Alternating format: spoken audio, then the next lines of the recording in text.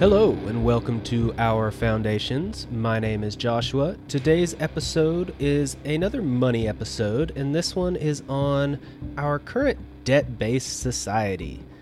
But before we get into it, I do have a quick announcement to make. If you have not seen on social media yet, we are doing a giveaway drive where I've had some t-shirts designed that have the Our Foundations logo on it and a few other things. There are two designs that are out there, and I will be ordering the first set of shirts within the next probably few weeks or so. And so with that, a few of those shirts will be given away to listeners. So if you're interested in a free shirt and you're listening to this podcast now, I am recording this as of April 2019, so that is if you are current and you're listening. You can find all the details on our Patreon page. That's patreon.com/ourfoundations, or you can just go to the show notes and click on the link there for the Patreon page. And it should be the most recent post, and it discusses what the details are. Basically, you have to have listened to at least one episode before, so if you're hearing this, then you can mark that one off. The next criteria is that you do one of, I think, 4 different things. You can share the podcast on social media or leave a rating and review on your podcast player or a few other things. You just need to do at least one of those things and then send me an email with what you did and answer basically 2 little questions, and that's it. Then you are submitted, and I will randomly select a few listeners to get some free t-shirts. So if you're interested, then check it out. Do it. It shouldn't take you too long, and you might get some free stuff out of it. So hopefully you like it. Also, if anybody looks on there and has any comments on the t-shirt designs, like I said, there are 2 different designs. So please give me some feedback. Send me an email. Let me know what you do like, what you don't like, which design you like better. And that would be helpful too. So moving on. Now we can get into this discussion on our debt-based society. Now, the debt focus that we have now is not strictly with us individuals. It is also with the nation and the government as a whole. So I want to start off from a more of a praxeological point of view. So I've mentioned praxeology with the Austrian economics and Keynesian episode, but if you did not listen to that one, that is basically just the study of human action.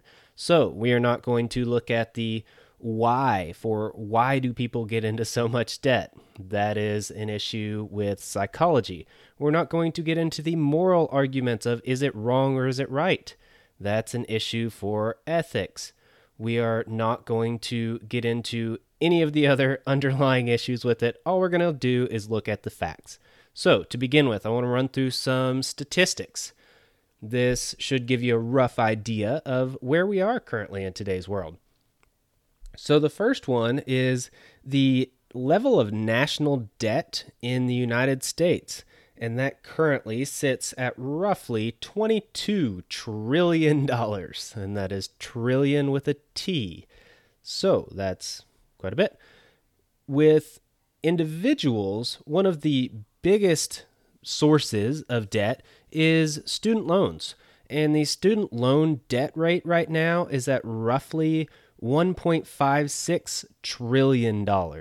And that is with an average of roughly 69% of students holding student loan debt, with an average of around $33,000 apiece.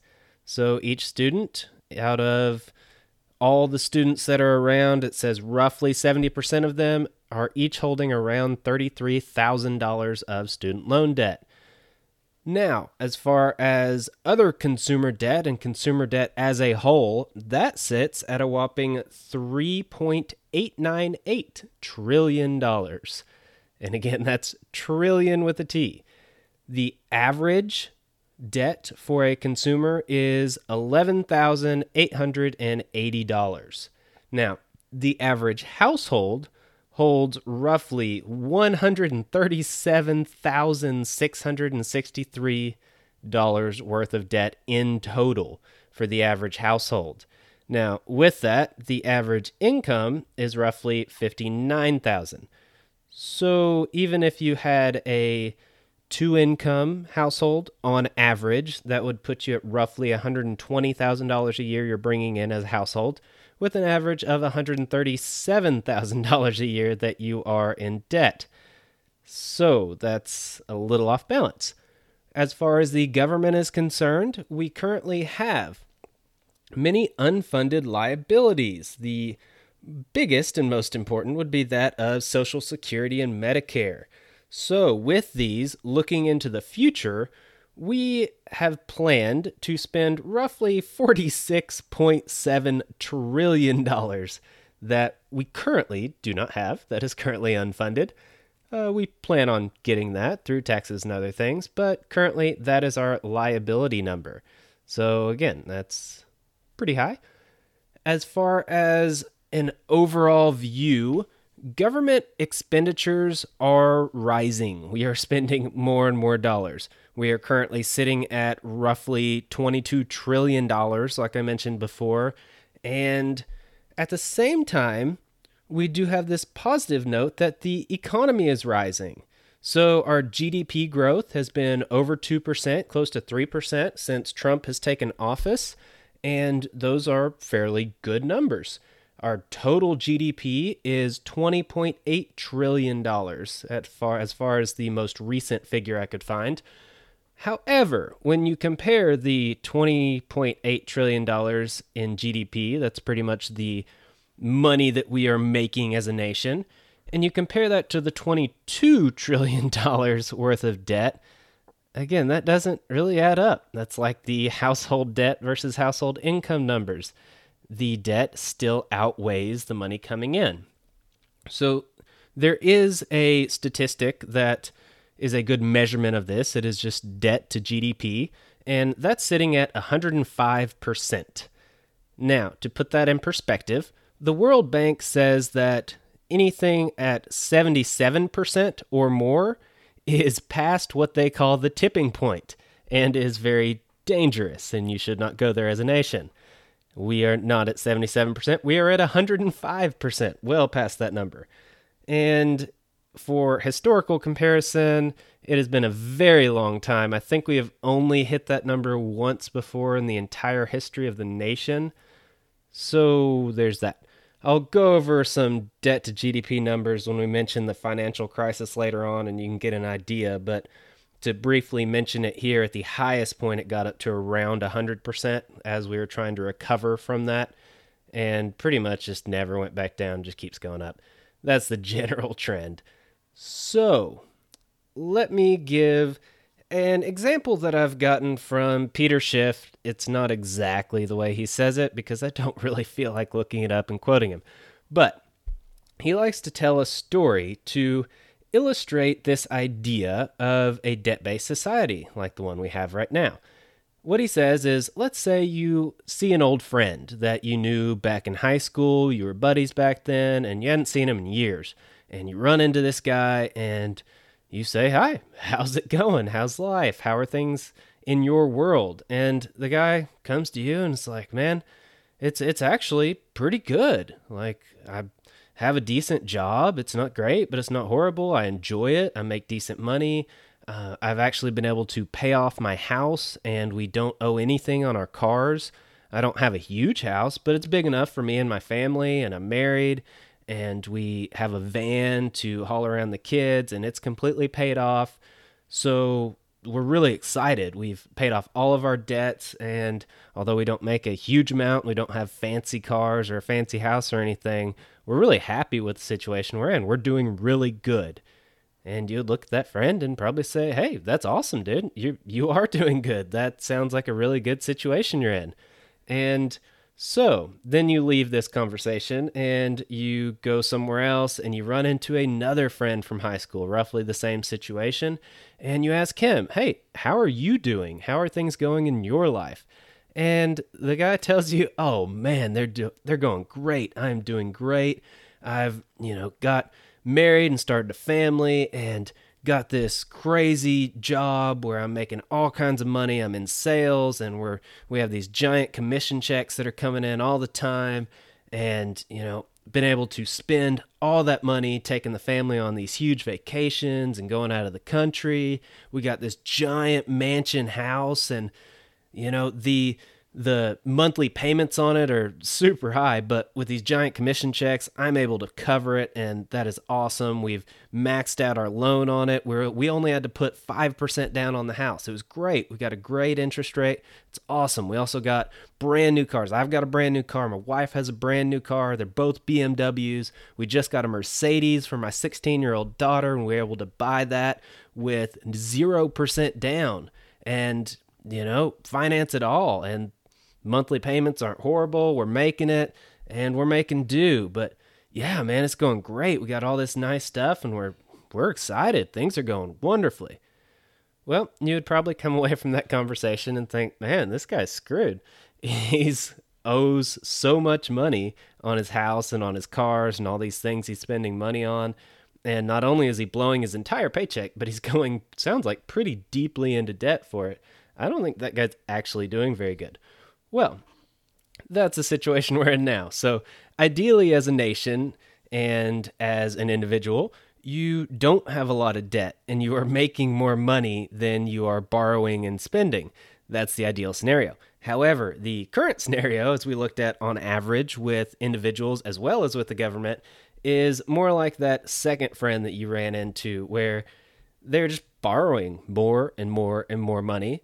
And spending's going up. They're actually buying lots of stuff. The economy is booming and going up and up. But it's because people are borrowing more and more money. It's because the government is going more and more into debt because they're printing off more and more money. So is that a good thing?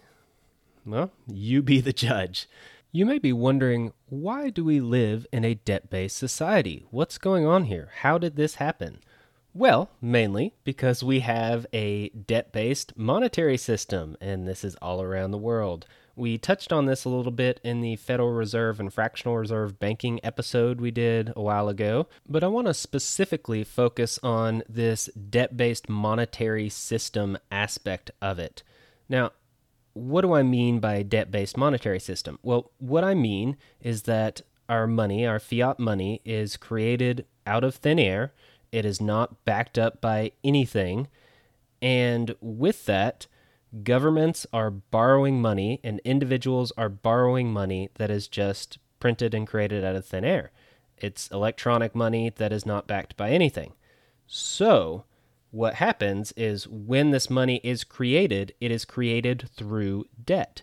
So let's look at the government, for example, and this is governments all around the world. Like I said, this is not strictly America. Almost every industrialized country around the world today has a central bank, and they all pretty much act this same way. Now, what happens is that when a government needs money, they don't just print it themselves. With a central bank system, they go to the central bank, and the central bank will loan the government money. Now, how do they do this? Do they have a giant reserve of money that they just dish out and receive interest payments on? No. What they do is when they loan money to a government, it just gets created out of thin air. So all of a sudden, they put a deposit into the government's accounts and credit their account with, let's say, $1 billion. That $1 billion did not exist before that transaction. That $1 billion was just created. And it's not backed by anything. It didn't come from anywhere. They didn't have to lower any account anywhere else in order to come up with this. It's just a magically appearing $1 billion that the government now has to spend. So the same thing happens in a sense with individuals. Let's say I go to the bank and I want to borrow not $1 billion, but maybe $1,000. Well, what the bank does is they give me a loan for $1,000. And they ask for interest payments on that. Well, where did that $1,000 come from? Did it come from other depositors, maybe? Did it come from anywhere else? Well, technically, it did come from other depositors. But what happens is they did not actually take $1,000 out of one of their other customers' accounts and give it to me. What they did is they credited my account with $1,000 while they still have $1,000 on the books in someone else's account. Now, how does this happen? This is the fractional reserve banking model. This is what we had already discussed before, but I'll briefly mention it again here. What happens is that one person puts $1,000 in their bank account. According to government regulations, I know in America, if it's a checking account, they have to keep 10% of that money on reserve. If it is a savings account or a foreign account or a CD, pretty much anything else, they don't have to keep anything on reserve. And what they do is then they take either 90% or maybe even 100% of that $1,000 that someone deposited in their account and they loan it out to somebody else. So now all of a sudden, there is $2,000 worth of money in two separate accounts, all based off that first 1,000. Now, what happens next? Well, then the money that got loaned out to somebody, he goes out and spends it, and then whoever he spends it with, that person who receives that $1,000 from them would then likely put it in their bank account. And basically the cycle goes on and on and on. It can go up to roughly 10 times depending on the type of account that it gets deposited in. But assuming it's a checking account and the bank has to keep a 10% reserve, then after that first 1,000 is loaned out, then they can loan out 900, and then they can loan out, I'm not going to do the math on all that, but you get the point, a little bit less each time. But you end up having roughly $10,000 floating around out there that's magically created out of this $1,000 that someone put in.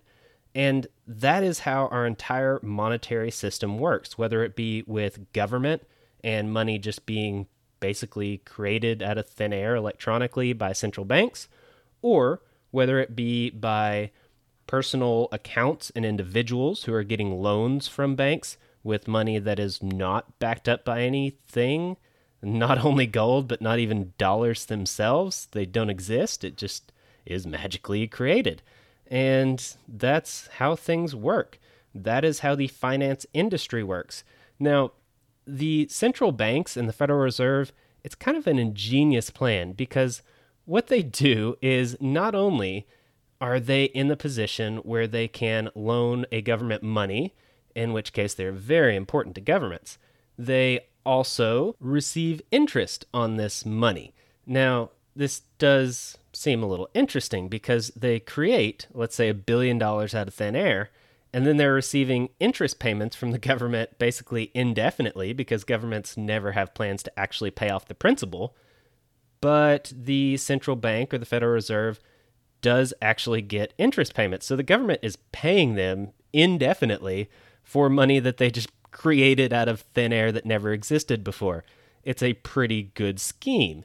Now, in addition to that, let's use the Federal Reserve, for example. There are private stock owners for the Federal Reserve System, and these are held by regional banks, and with those, there is a guaranteed dividend every year. I believe it's 6% a year that they get guaranteed, and so that's a really good deal as well. So the banks get a dividend on the stock they own in the Federal Reserve. They basically control monetary policy. They control regulations. So they basically control their competition. They also can create money out of thin air and get interest on it and indefinite payments from the government. They also then have leverage over the government because they are the lenders. They're the ones that finance wars. They're the ones that finance infrastructure. They're the ones that finance anything a government could want.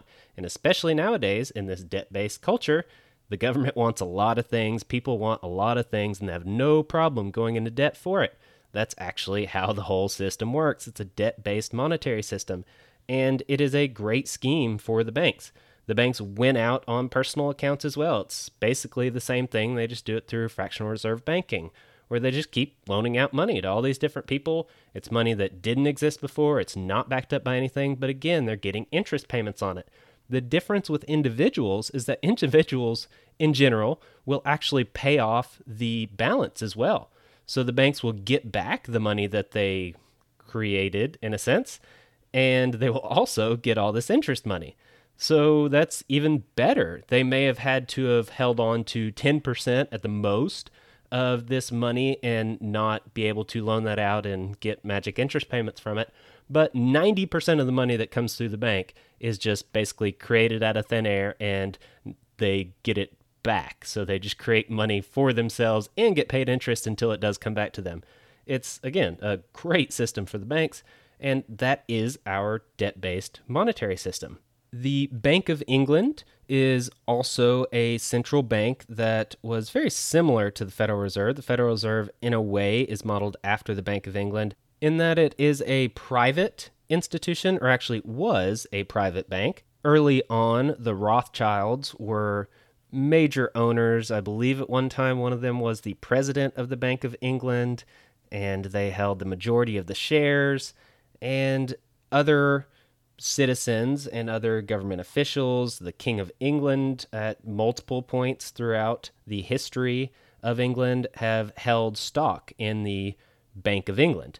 And this is private. I believe there's currently is still stock, but from what I can tell, no one knows who owns it, and it's traded and issued secretly. It's kind of weird. I didn't get completely into it because that was a totally different rabbit hole to go down. I didn't feel like it, to be honest.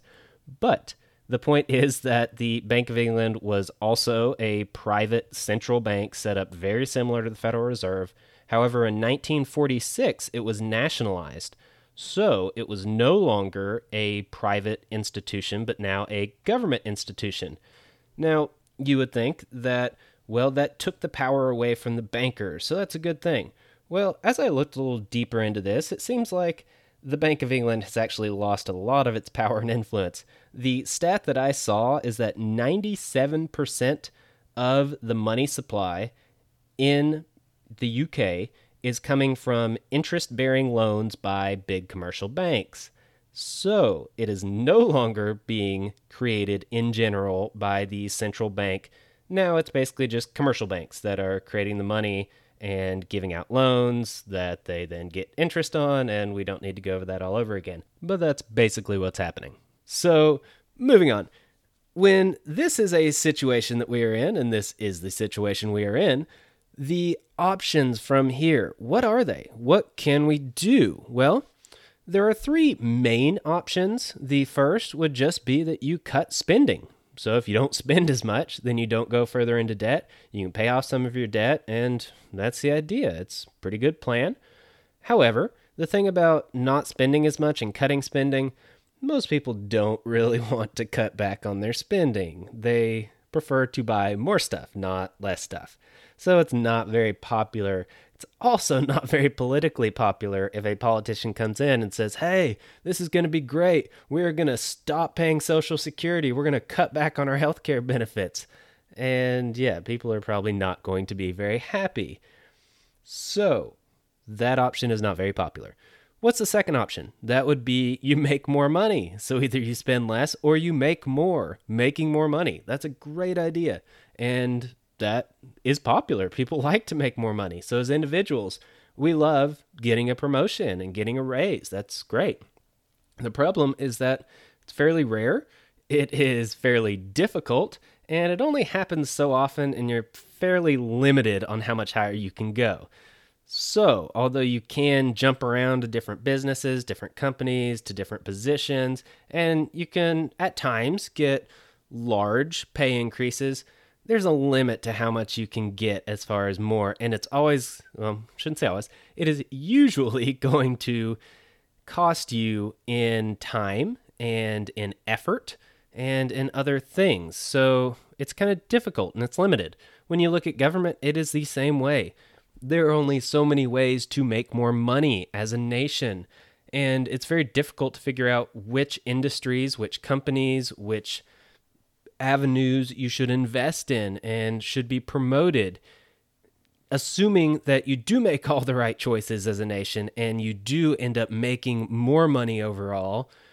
That is also limited. You can only increase your earnings so much, and it's very difficult to do. So, although making more money sounds great and you can do some of it, that is definitely not going to fix the types of problems that we have now. That does not solve anything, and it is definitely not guaranteed. So, I said there are three options. What's the third option? Well, that would be to just print more money. So then we can have more money without actually having to earn it or being limited on how much more we can have. That makes a lot of sense. So, generally, that's the one we're going to go with. Much more popular. Because, as far as people are concerned, well, individuals don't really have that option. So, unfortunately, individuals, I guess, are just screwed. They can make more money, spend less money, and that's about all they can do. Or they can just keep going into debt and pretend like it doesn't exist. Whatever they choose to do, that's what individuals do. But the government has this wonderful option of just printing more money, creating more money out of thin air. It's interesting. Some people argue about cryptocurrencies and Bitcoin that it's this fake money that just gets created out of thin air. Well, actually, Bitcoin, for example, you have to purchase computer hardware. You've got to use a lot of energy to mine it.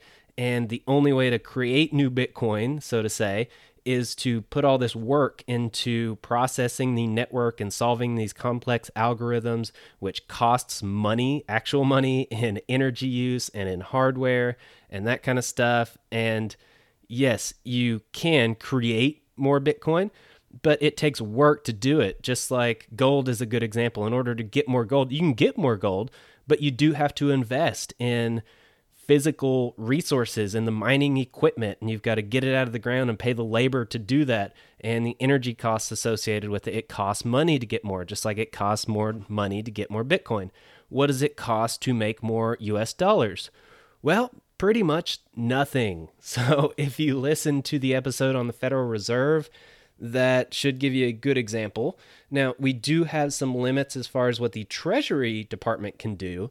However, the Federal Reserve is interesting, where they don't really have many limits. They are able and legally have the option of purchasing just about anything they want as far as assets are concerned. Now, what they can do is they can't actually physically print more dollars, but they can increase the numbers on their accounts. So instead of saying that they have $100 million in their account, they can just go out and buy another $100 million worth of stocks. And they don't have to use their $100 million on their account. They just create $100 million, an extra $100 million in their account, and they use that to buy the $100 million worth of stocks. And so they just doubled their money just because they felt like it. They felt like it was the best thing to do for the economy. And so that's what they can do. So that's just an example, but there are plenty of ways that the government can print more money, in a sense, to put it very simply. Now, the problem with that is that if you print too much money, you have this problem of inflation, where the more money that's in circulation, the more that gets dumped onto the market, the less valuable each dollar is. And that kind of makes sense. Right now, diamonds are fairly expensive, and that's because the supply is kept fairly low. Now, it's kept artificially low because there are actually large amounts of diamonds. There are huge warehouses full of diamonds. There are plenty of diamonds. It's not all that rare. However, they're all hoarded. There's a monopoly, and basically, it is an artificial supply shortage, and that is why the price of diamonds is so high. Now, what would happen if all these diamonds that are in the warehouses and that are locked up and that are currently not on the market, what if a few of them started to come on the market? Well, prices of diamonds might go down a little bit, but probably not a big deal. What if all of the diamonds that are in the warehouses and all these extra ones flooded the market, where all of a sudden a diamond was just as easy to get, or probably easier than a sapphire? Well, the price of diamonds would probably go down quite a bit, and they would not be nearly as valuable. Now, they would still be valuable because it's a very hard stone, and it does take resources to get it out of the ground, but nothing close to what it is now. Now, that's a good example that you can then translate to the dollar, to the currency markets. Well, what if, say, there are, I have no idea how many trillions of dollars are out there in the market, but let's say there's $100 trillion in the market, US dollars, and that's what's floating around the world in different markets. Well, what happens if you add an extra $1 million? Well, probably not much of anything. Probably just, 0.001% inflation, and no one ever notices. What happens if you put another $100 trillion in the market and you double the supply of money out there? Well, all of a sudden, money is probably not as valuable as it used to be. Maybe you used to be able to buy a gallon of milk for $2. Now you might have to pay $3 or $4 for a gallon of milk just because those dollars aren't worth quite as much. The milk is still worth just as much, but the dollar's not quite so much. And so that's the idea, and that's what you have to worry about. Or you can just print money and not worry about it. Just maybe pretend like inflation will always just do exactly what you want it to. Yeah. So, with that, why are we so stable as far as the US dollar? Why haven't we had this crazy inflation? If debt is skyrocketing and we are printing lots of money, why would any other nations actually want to use US dollars or hold US dollars? And why hasn't the value gone down? The main reason is because the dollar is the global reserve currency.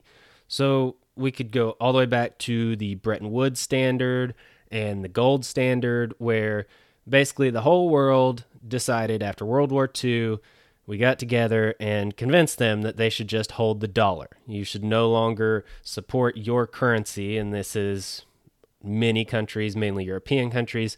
You no longer have to hold gold for your currency. All you could do is just hold the US dollar. Now, the US dollar, we guarantee we'll exchange it for gold. So, technically, even though your currency isn't backed by gold, it's backed by the US dollar, which is backed by gold. So, in a roundabout way, you're still on the gold standard. We're still cool.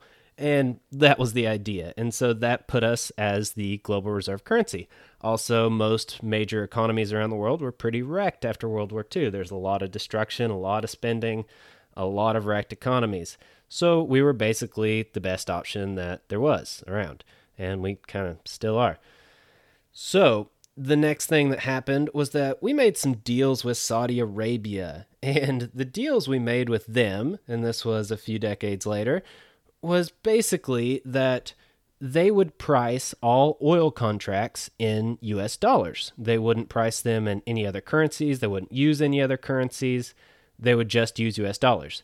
In exchange, we would support them in the Middle East as their ally militarily. And yeah, so we'd help them out. They'd be our buddies over there. They're our allies. Since pretty much the entire world uses oil and needs oil and gets most of their oil through OPEC, that means that most of the world will need to now hold US dollars, even if they weren't already, because they need that in order to purchase oil. Now, OPEC is not the only source of oil, and neither is the United States, but between OPEC and the United States, that covers at least the majority of the oil that gets shipped around the world and that countries buy, at least as of this time, definitely. So what happens is that countries need more dollars. And the final thing would be the stock exchange. So to put this in context, the US stock market has roughly 43% of the world's market value. The entire rest of the world only makes up the other 56%. Now, with that, you would think maybe we have a lot more companies in the United States. Well, the United States only accounts for roughly 17% of the world's stocks themselves. The U.S. has roughly 5,000 companies, and non-U.S. companies total to around 25,000 companies. So basically, the U.S. stock market has a very large role to play in world markets. We have roughly half of all the stock market activity, and the whole rest of the world basically shares the other half. So if there are investors, which there are in just about every country around the world, it is very likely that they are invested in the U.S. stock market, as well as probably their local national stock market, whatever that may be. So that also drives a demand for dollars by individuals as well as by nations. So with this, people need dollars. Nations need dollars. Now, when they need dollars, we will give them dollars. We love to give people dollars because what we can do is we can print dollars and then we can export those dollars to another nation overseas. And any inflation that would have happened for having new money going into circulation gets exported to a degree so that there's an influx of US dollars in the UK, for example, and that is used to buy oil by that nation and for them to invest in their own stock market partially and to do other things. And some of that does buy U.S. goods as well, and we like that because then they buy more goods from us and they have the money to do so. But a lot of that inflation and a lot of that increase in the money supply gets shared by all these other countries overseas. It is not just within the United States. Whereas if money just kept getting printed and dollars kept getting printed and they were only distributed amongst U.S. citizens, inflation would skyrocket and we would probably not be able to control that. However, when the dollar is a global reserve currency and there is so much demand out there in the world for dollars, we can export that inflation to other countries and give a lot of this extra money that we're printing to other countries, and we don't have to worry about it as much ourselves. So that's kind of nice. Now, to give some context to where we are historically, right now, currently in today's market, I want to look at the 2008 financial crisis. So that was the last major market crash we had, and that really sets us up for where we are today and what position we're in today. I'll go through a little bit of reading here, so just hang in there and listen to what these very popular and famous people have said about the financial crisis. We'll start off with a man named Paul Samuelson. He said, "What we know about the global financial crisis is that we don't know very much." The next is Bernie Sanders. "The details of what the Fed did were kept secret until a provision in the Dodd-Frank Act that I sponsored required the Government Accountability Office to audit the Fed's lending programs during the financial crisis." The next one is Steve Bannon. "My old firm, Goldman Sachs, traditionally the best banks are leveraged 8-1. When we had the financial crisis in 2008, the investment banks were leveraged 35-1. Those rules had specifically been changed by a guy named Hank Paulson. He was Secretary of Treasury." The next quote is from Henry, aka Hank Paulson, the Secretary of Treasury. "I believe that the root cause of every financial crisis, the root cause, is flawed government policies." So, next two are from Peter Schiff. I'll just read them straight through. This is a long one. "Obama wasn't wrong to criticize Bush's policies, but he was wrong to put the blame on shred regulations.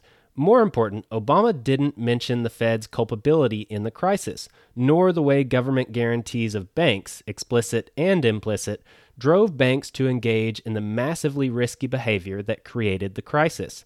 Of course, Obama wasn't in a position to critique government guarantees of banks. He was supporting Bush's TARP. I pick on Obama only as one example of the conventional wisdom that blames all economic problems on insufficient regulation.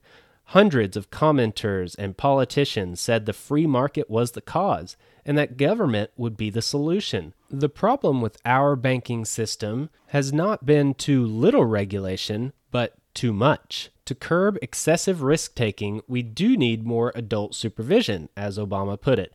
But that supervision should come not from government officials, but from creditors and customers. So, the big government types are correct that our financial system is dysfunctional, and that this dysfunction is the key destabilizing factor in our economy. But the solution isn't more regulation or even smarter regulation. To fix our financial sector and make our economy more stable, we need something far more drastic, an actual free market.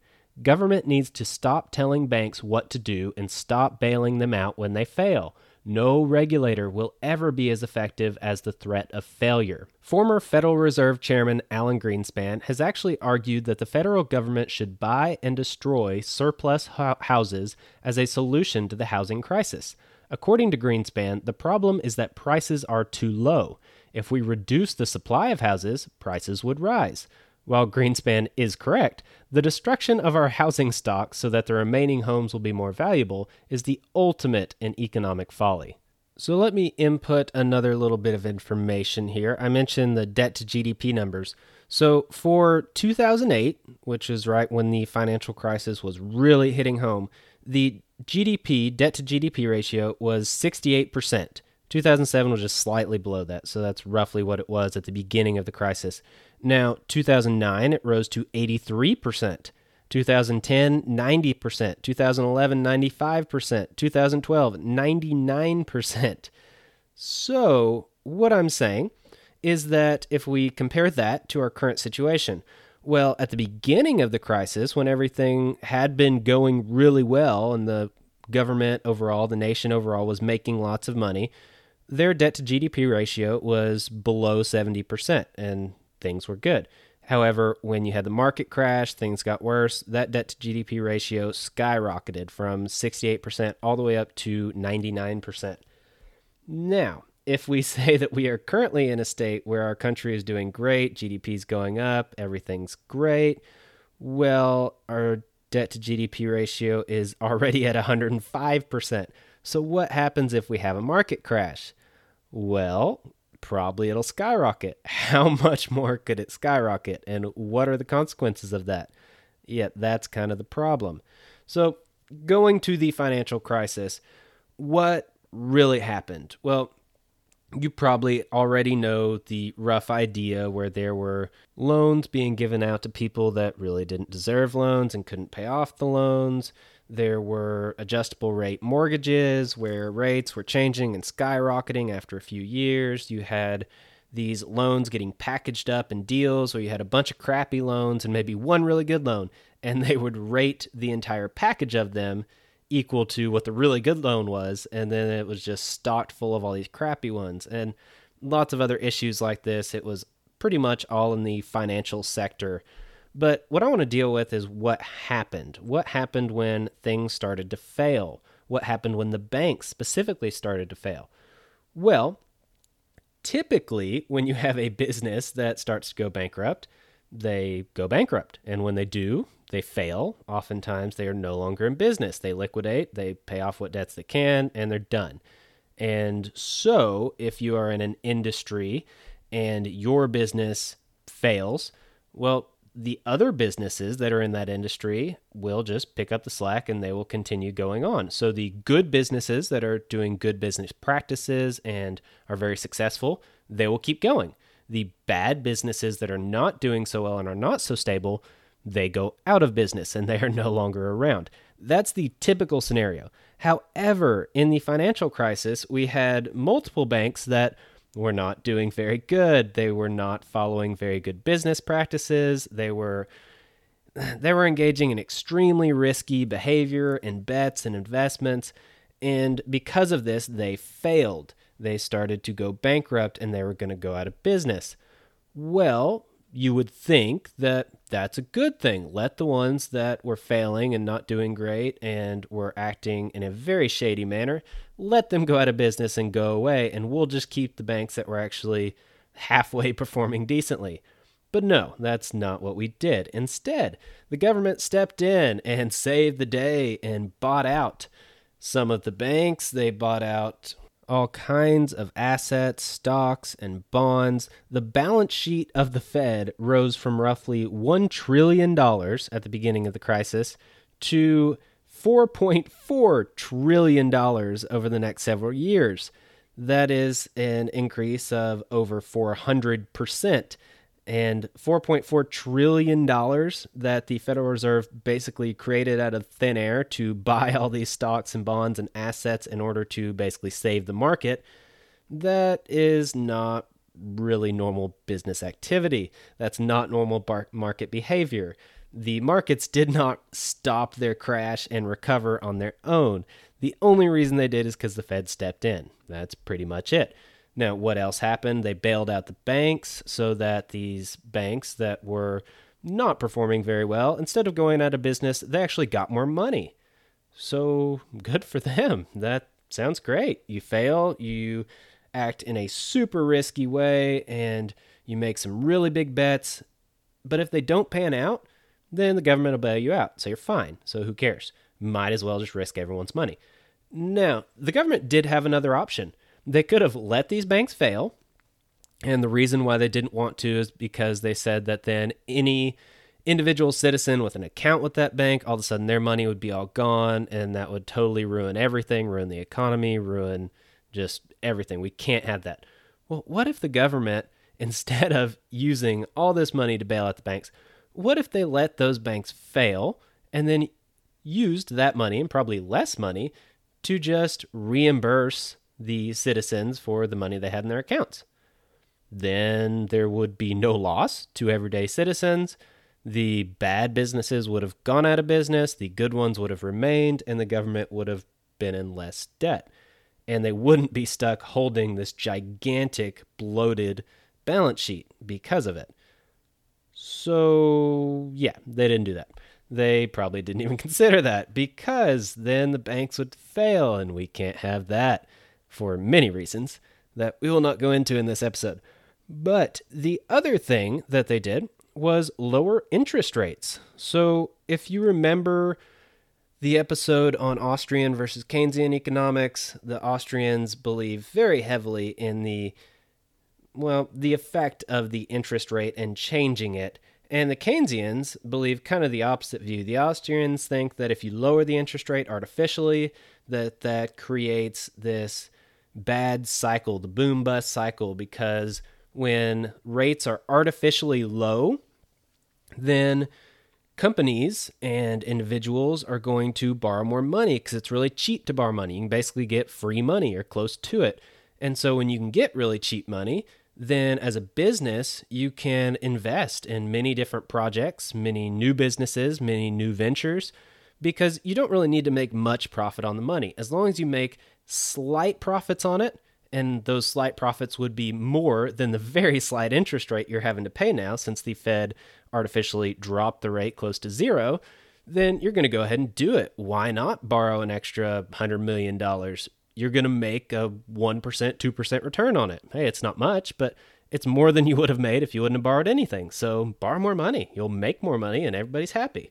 Well, yeah, that's kind of the idea. People can borrow more money as well because those rates trickle down to things like mortgages and other loans. So individuals will borrow more money. And the idea here, so from the Austrian perspective, this is dangerous. This is not necessarily a good thing because people are borrowing all this money and spending it on things that they would not have spent it on otherwise.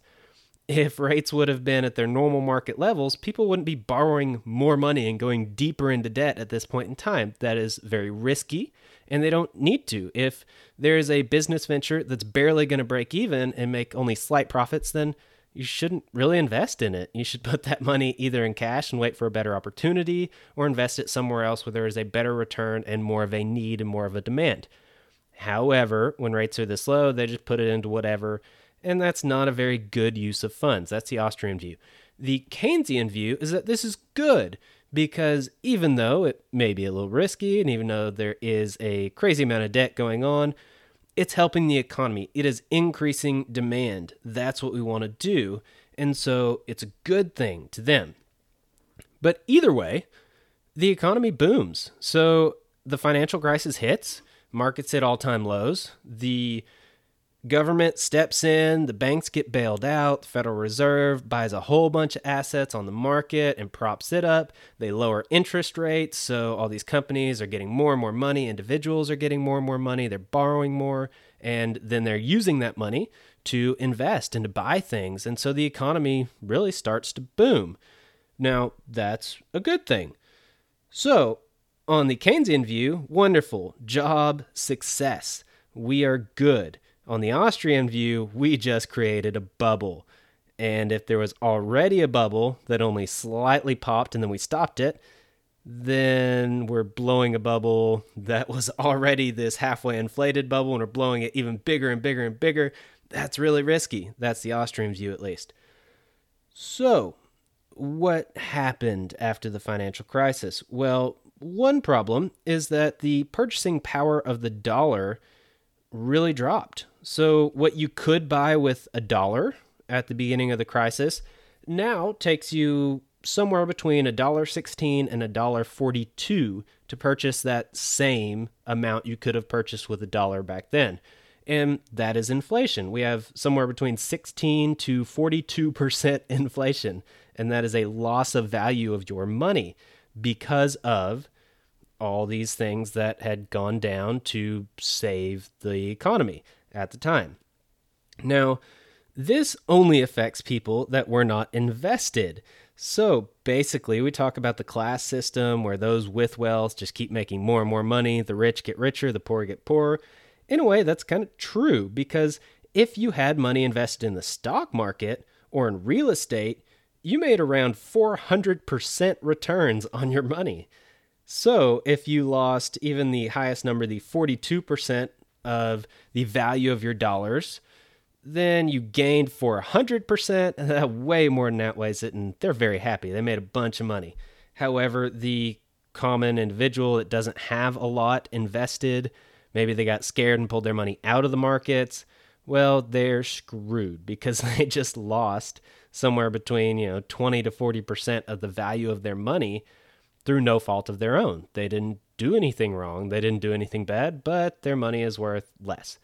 That's just reality. And that's the consequences. So, moving on to where are we now? So, that was the financial crisis. Some of that sounds familiar, some of it doesn't. Where are we now? Well, let's stick with the Keynesian versus Austrian view. That gives us a good perspective here. From the Keynesian view, it is all about aggregate demand. That is the main thing, consumer demand, because the more people want and the more money they spend, the better the economy is. So that's the goal. Well, we do have very high demand right now. We have high consumer spending, high consumer debt, and so the economy is doing well. However, if we're looking into the future, there is a large amount of people that are planning on retiring in the coming, let's say, decade. All the baby boomers retiring, and there will be many more people retiring in the near future than have in the recent past. Now, when people retire, they're not typically making as much money. They are not typically spending as much money, and so that does not typically increase demand. It decreases demand. Now, what about the debt levels that we talked about? Well, usually, the higher someone's debt levels are, the less they're going to borrow more. Because if they've already borrowed this much, they're probably not going to borrow much more. If they even could. They probably can't borrow more because no one will loan them any more money because they're already so deep in debt. And they're having to make these payments, these monthly payments on their debt. And half the time they're just paying the interest on it and they can't get out from under it. With student loans, you can't ever get out from under it. You can file bankruptcy and you still owe that money on student loans.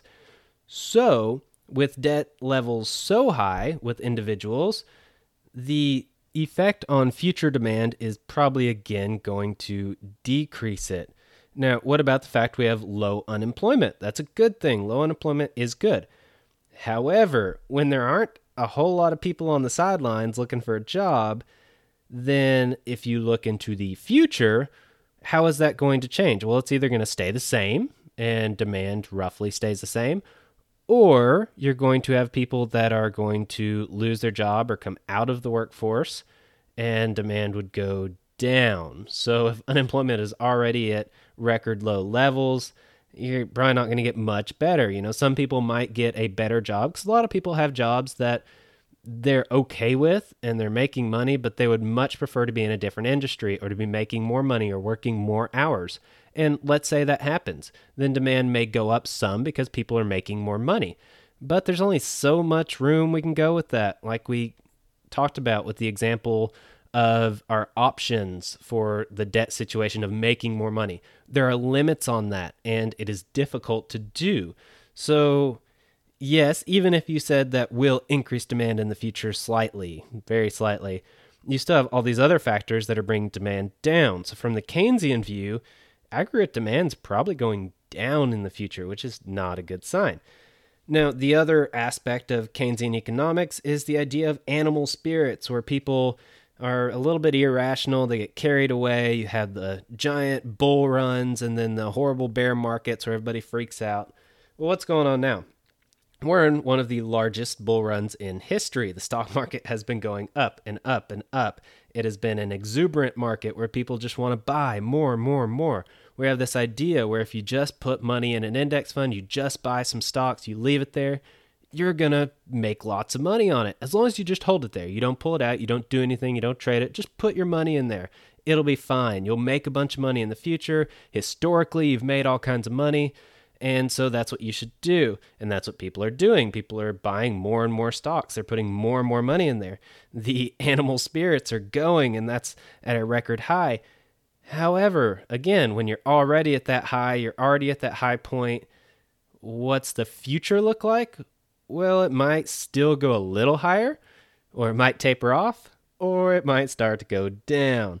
So, from the Keynesian view, we're, I guess, a little risky right now. A little bit. Not crazy, it might just taper off. We might be okay with demand and with people's animal spirits that are going on, but it's definitely a little bit risky. Well, what about the Austrian view? The Austrian view says that interest rates have been artificially low for far too long, for a very long time. And because of that, there are all kinds of malinvestments that have occurred in the marketplace. And there's all kinds of debt that has come out of that have put businesses and individuals and the government in a very shaky position. Now, what happens historically and normally? Well, rates go down and rates go up. Now, the Fed did try to start raising rates about a year or two ago, and they slowly started raising rates, and they have slowly started to sell off that giant balance sheet that they have accumulated over $4 trillion. But the problem is when they're selling into the market, it brings prices down. When they're raising interest rates, usually the market kind of tapers off and goes down. And the problem is that finally caught up with them. They had only been doing it for a short amount of time, a few years at the most. And in December of 2018, they raised rates one too many times according to the market, and the market tanked. Now, the only thing that really saved that was the Fed stepping in and saying, well, hey, we said that this was kind of an autopilot program. We were just going to continually slowly raise rates and sell off the balance sheet. And we said that this was going to happen for the upcoming future indefinitely, but we've kind of changed our minds. We're actually not going to leave this on autopilot. We're going to step in and we're going to stop raising rates. So market, calm down. It's all okay. We're stopping here. And the market's like that. The markets are currently factoring in some rate decreases over the next year, whereas last year the plan was to just keep raising interest rates. So what's the point of this? Well, the Fed can't really raise rates. They try, and it does not work because the markets freak out, because basically the whole reason we have the economy and the stock market we do now is because of these really low interest rates. If the Fed screws that up and starts raising them too much, well, that's probably not going to go too well. And the Austrian view is that's the way it goes. Interest rates are artificially low because of government policy. That creates all this malinvestment. Then when rates start to rise up, then things are no longer profitable, things fail, people pull out of the markets, and it's a giant crash. And that is the boom-bust cycle, according to Austrians. Well, the other issue is that we're at record levels of government spending and government involvement in markets. So, from an Austrian perspective, the more government you have, the more government involvement or intrusion, they would say, that you have, the worse of a position you're going to be in. That's a bad thing to them, and they see that as the reason for the boom-bust cycle. So, according to the Austrians, we are definitely in a giant bubble at the top of a boom cycle or somewhere close to it, and it is nowhere but down from here. We might go up a little bit more until this bubble pops. The Fed probably will continue to lower rates. They're not just going to be able to keep rates the same. They're going to have to lower them. They're going to have to lower them all the way back down to around zero. The problem is that as they do this, well, number one, you can only go so low, and they're already historically very low. And so they can't raise them, they can't lower them all that much more.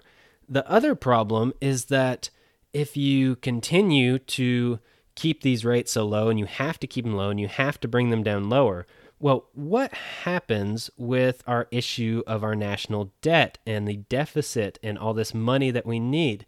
If you look at political campaigns, everybody wants to give away more free stuff. Well, heads up, by the way, nothing is free. It's not free. They are paying for it out of debt or printing money or taxes or whatever the case may be. It's not free. But the point is that most political candidates, especially on the Democrat side, they want to increase government spending. They need more money. Well, how is this going to happen? It's going to be printed. Now, what happens when you print a lot of money? You have inflation. Now, how do you combat inflation? You raise interest rates. And that's what combats inflation. Now, based on what we just said, we can't really raise interest rates. The markets do not want that, and they will not respond kindly to it. We will have the bubble pop if we raise interest rates. However, if we don't, we have runaway inflation that is very likely, and we're kind of screwed. How else are we going to get the money? We're already at record debt levels. We can't really borrow much more, or else we're going to start to have other countries question whether we're ever going to pay it off, which, by the way, we have zero plans of ever paying off our debt. We just want to make the interest payments, and that is it, and everybody's happy. However, will we even be able to do that if we need more and more money? Well, more than likely we're going to print it, but then that leads to inflation, but we can't combat that with interest rates, and yeah, it's just this circle. Basically, what are we going to do? I have no idea. What can we do? Probably nothing.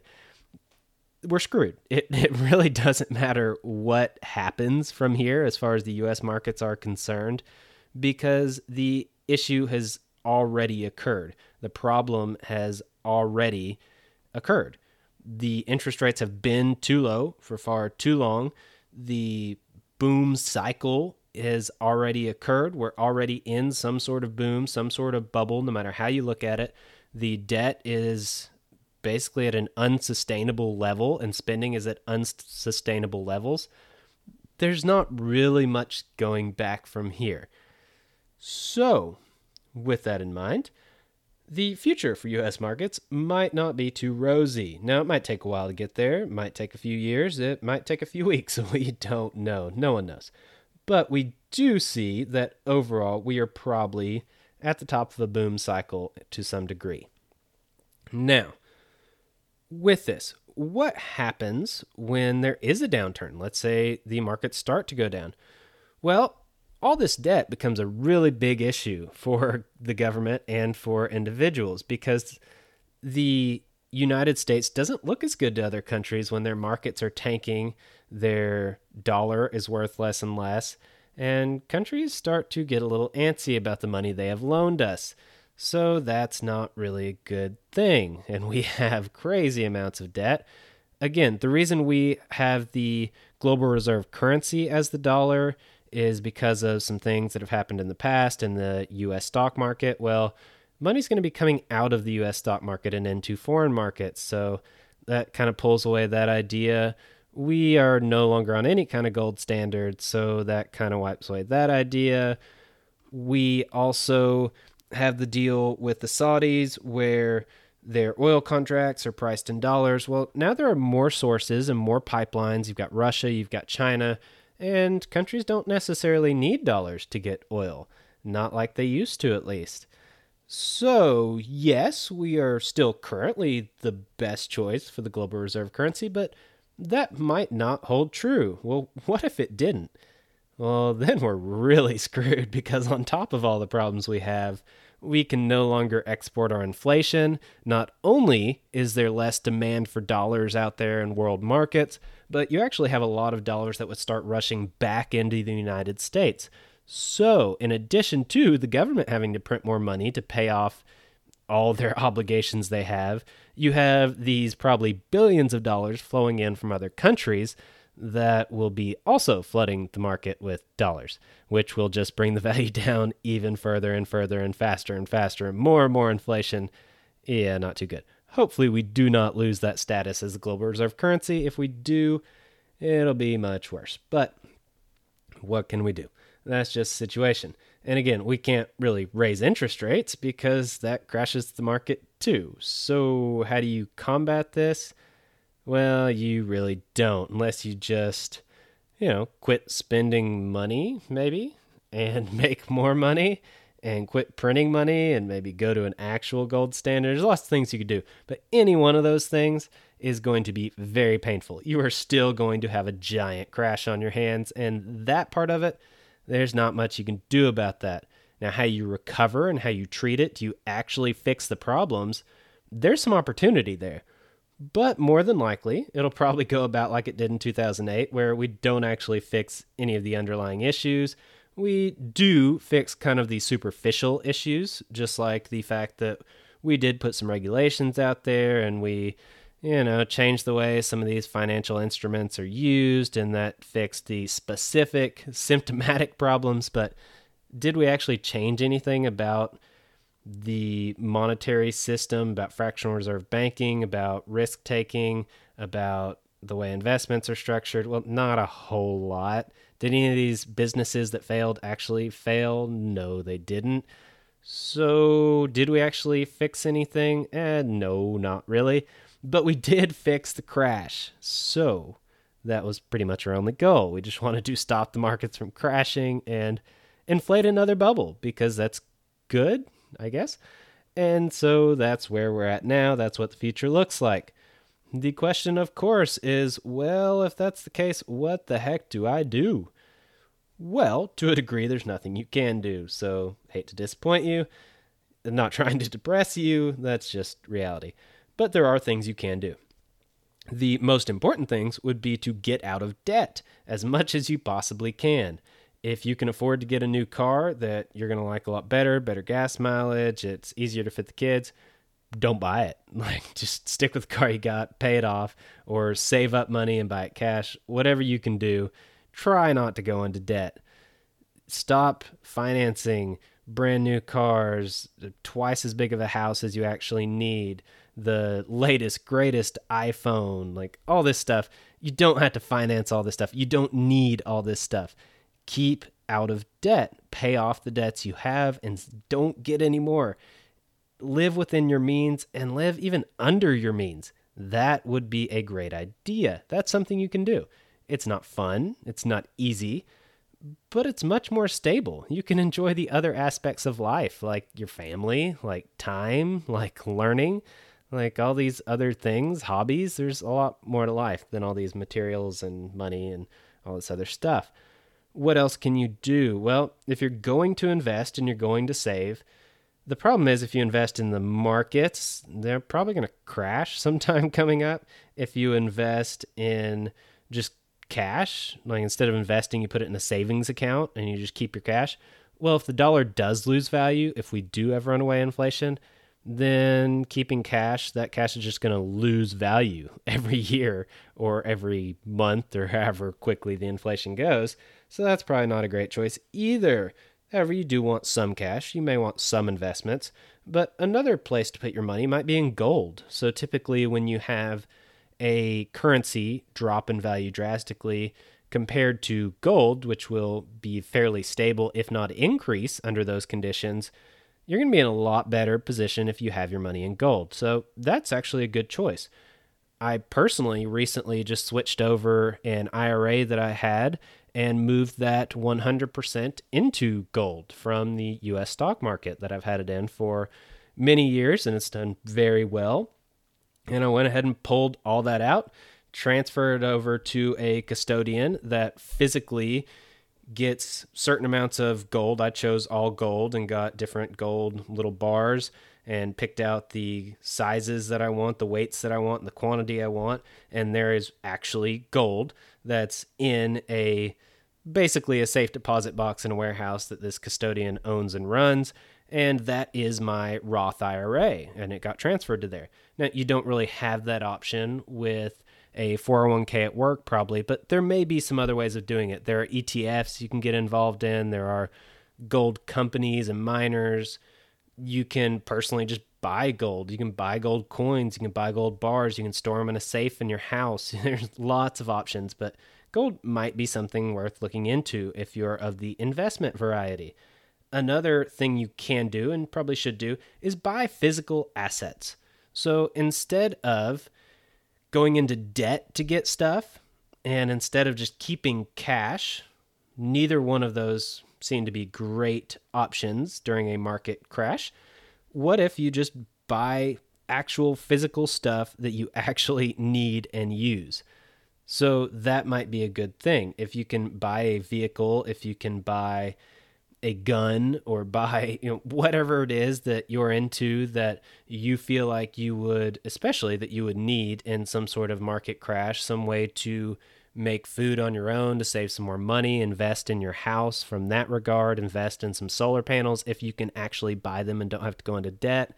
There are lots of different things you can do, but buying physical things that you don't go into debt to purchase, that is a good thing. So if you have your debt paid off, then you use your money to actually buy tangible things instead of try to invest it or try to just save it and let it lose value. You actually buy stuff and you have physical objects. No matter what the markets do, no matter how much the dollar drops in value, you still have that physical thing. That is not taken away from you. So that's an idea. Overall, I'm not going to depress you anymore. So that is my rough outline of the current state of today's economy and the markets and the United States as a whole. And it's not extremely pretty. It's not guaranteed to tank tomorrow, but we're on a precipice here. We're at a risky place, and we need to be aware of this. We need to be aware of all these issues. Now, maybe the markets double over the next year before we have a crash. That's possible, and that's not a bad thing. That's nice. If you have money in there now, you might double your money, and if you pull out right at the right time, then you might make out pretty good. But it's risky. We are at a very risky point in time right now. So that wraps up our look at today's episode. The next episode we will do will be on the current state and effects of the education system. We've talked about all the issues and the reasons for them, and we need to look at what effect does that have. We recently looked at John Taylor Gatto and what he felt like he was doing to his students and the problems that were in the school system. Well, with all that, what effect does that have on society? What effect does that have on individuals today who have gone through the public school system? We're going to do a blend of that, plus looking back at the why and how. So we know what is wrong, and we've covered that, but we don't really know what the effects of that are, nor do we really know how it got that bad and why it got that bad to begin with. So we're going to look at both of those things in the next episode. That should be a very good episode. I'm looking forward to that one, hopefully. And so that's the plan. So please come back and listen to that one. Again, we have the t-shirt giveaway. So if you click on the link at the show notes here for the Patreon page, then there's a post there that gives the details. You can click on it, do what it says. Pretty simple. Basically, I ran over it at the beginning of the episode. I'm not going to do it again. Just click on it and read it. If you want a free t-shirt, you are definitely likely to have a fairly good chance. Our listenership is not in the tens of thousands of listeners currently, so your odds are better than they would be at a more popular podcast. So give it a shot, and you might just get a t-shirt. Now again, with the episode show notes, there is a link to the Patreon page with those details and other things you can look at there. There is a link to the website where you can stream the podcast directly from there and get some information on resources and some other things, an outline, that kind of stuff. There is a link for our Twitter account where I basically just post a bunch of memes about how ridiculous different government policies are and things like that. And it's kind of fun. Post different quotes, like the quotes that I read here on the podcast. And it's cool. So you can click on that and follow us on there. You can email me at any time. The email address is listed as well. So I think that is it. I hope to see you next time, or I hope you listen next time.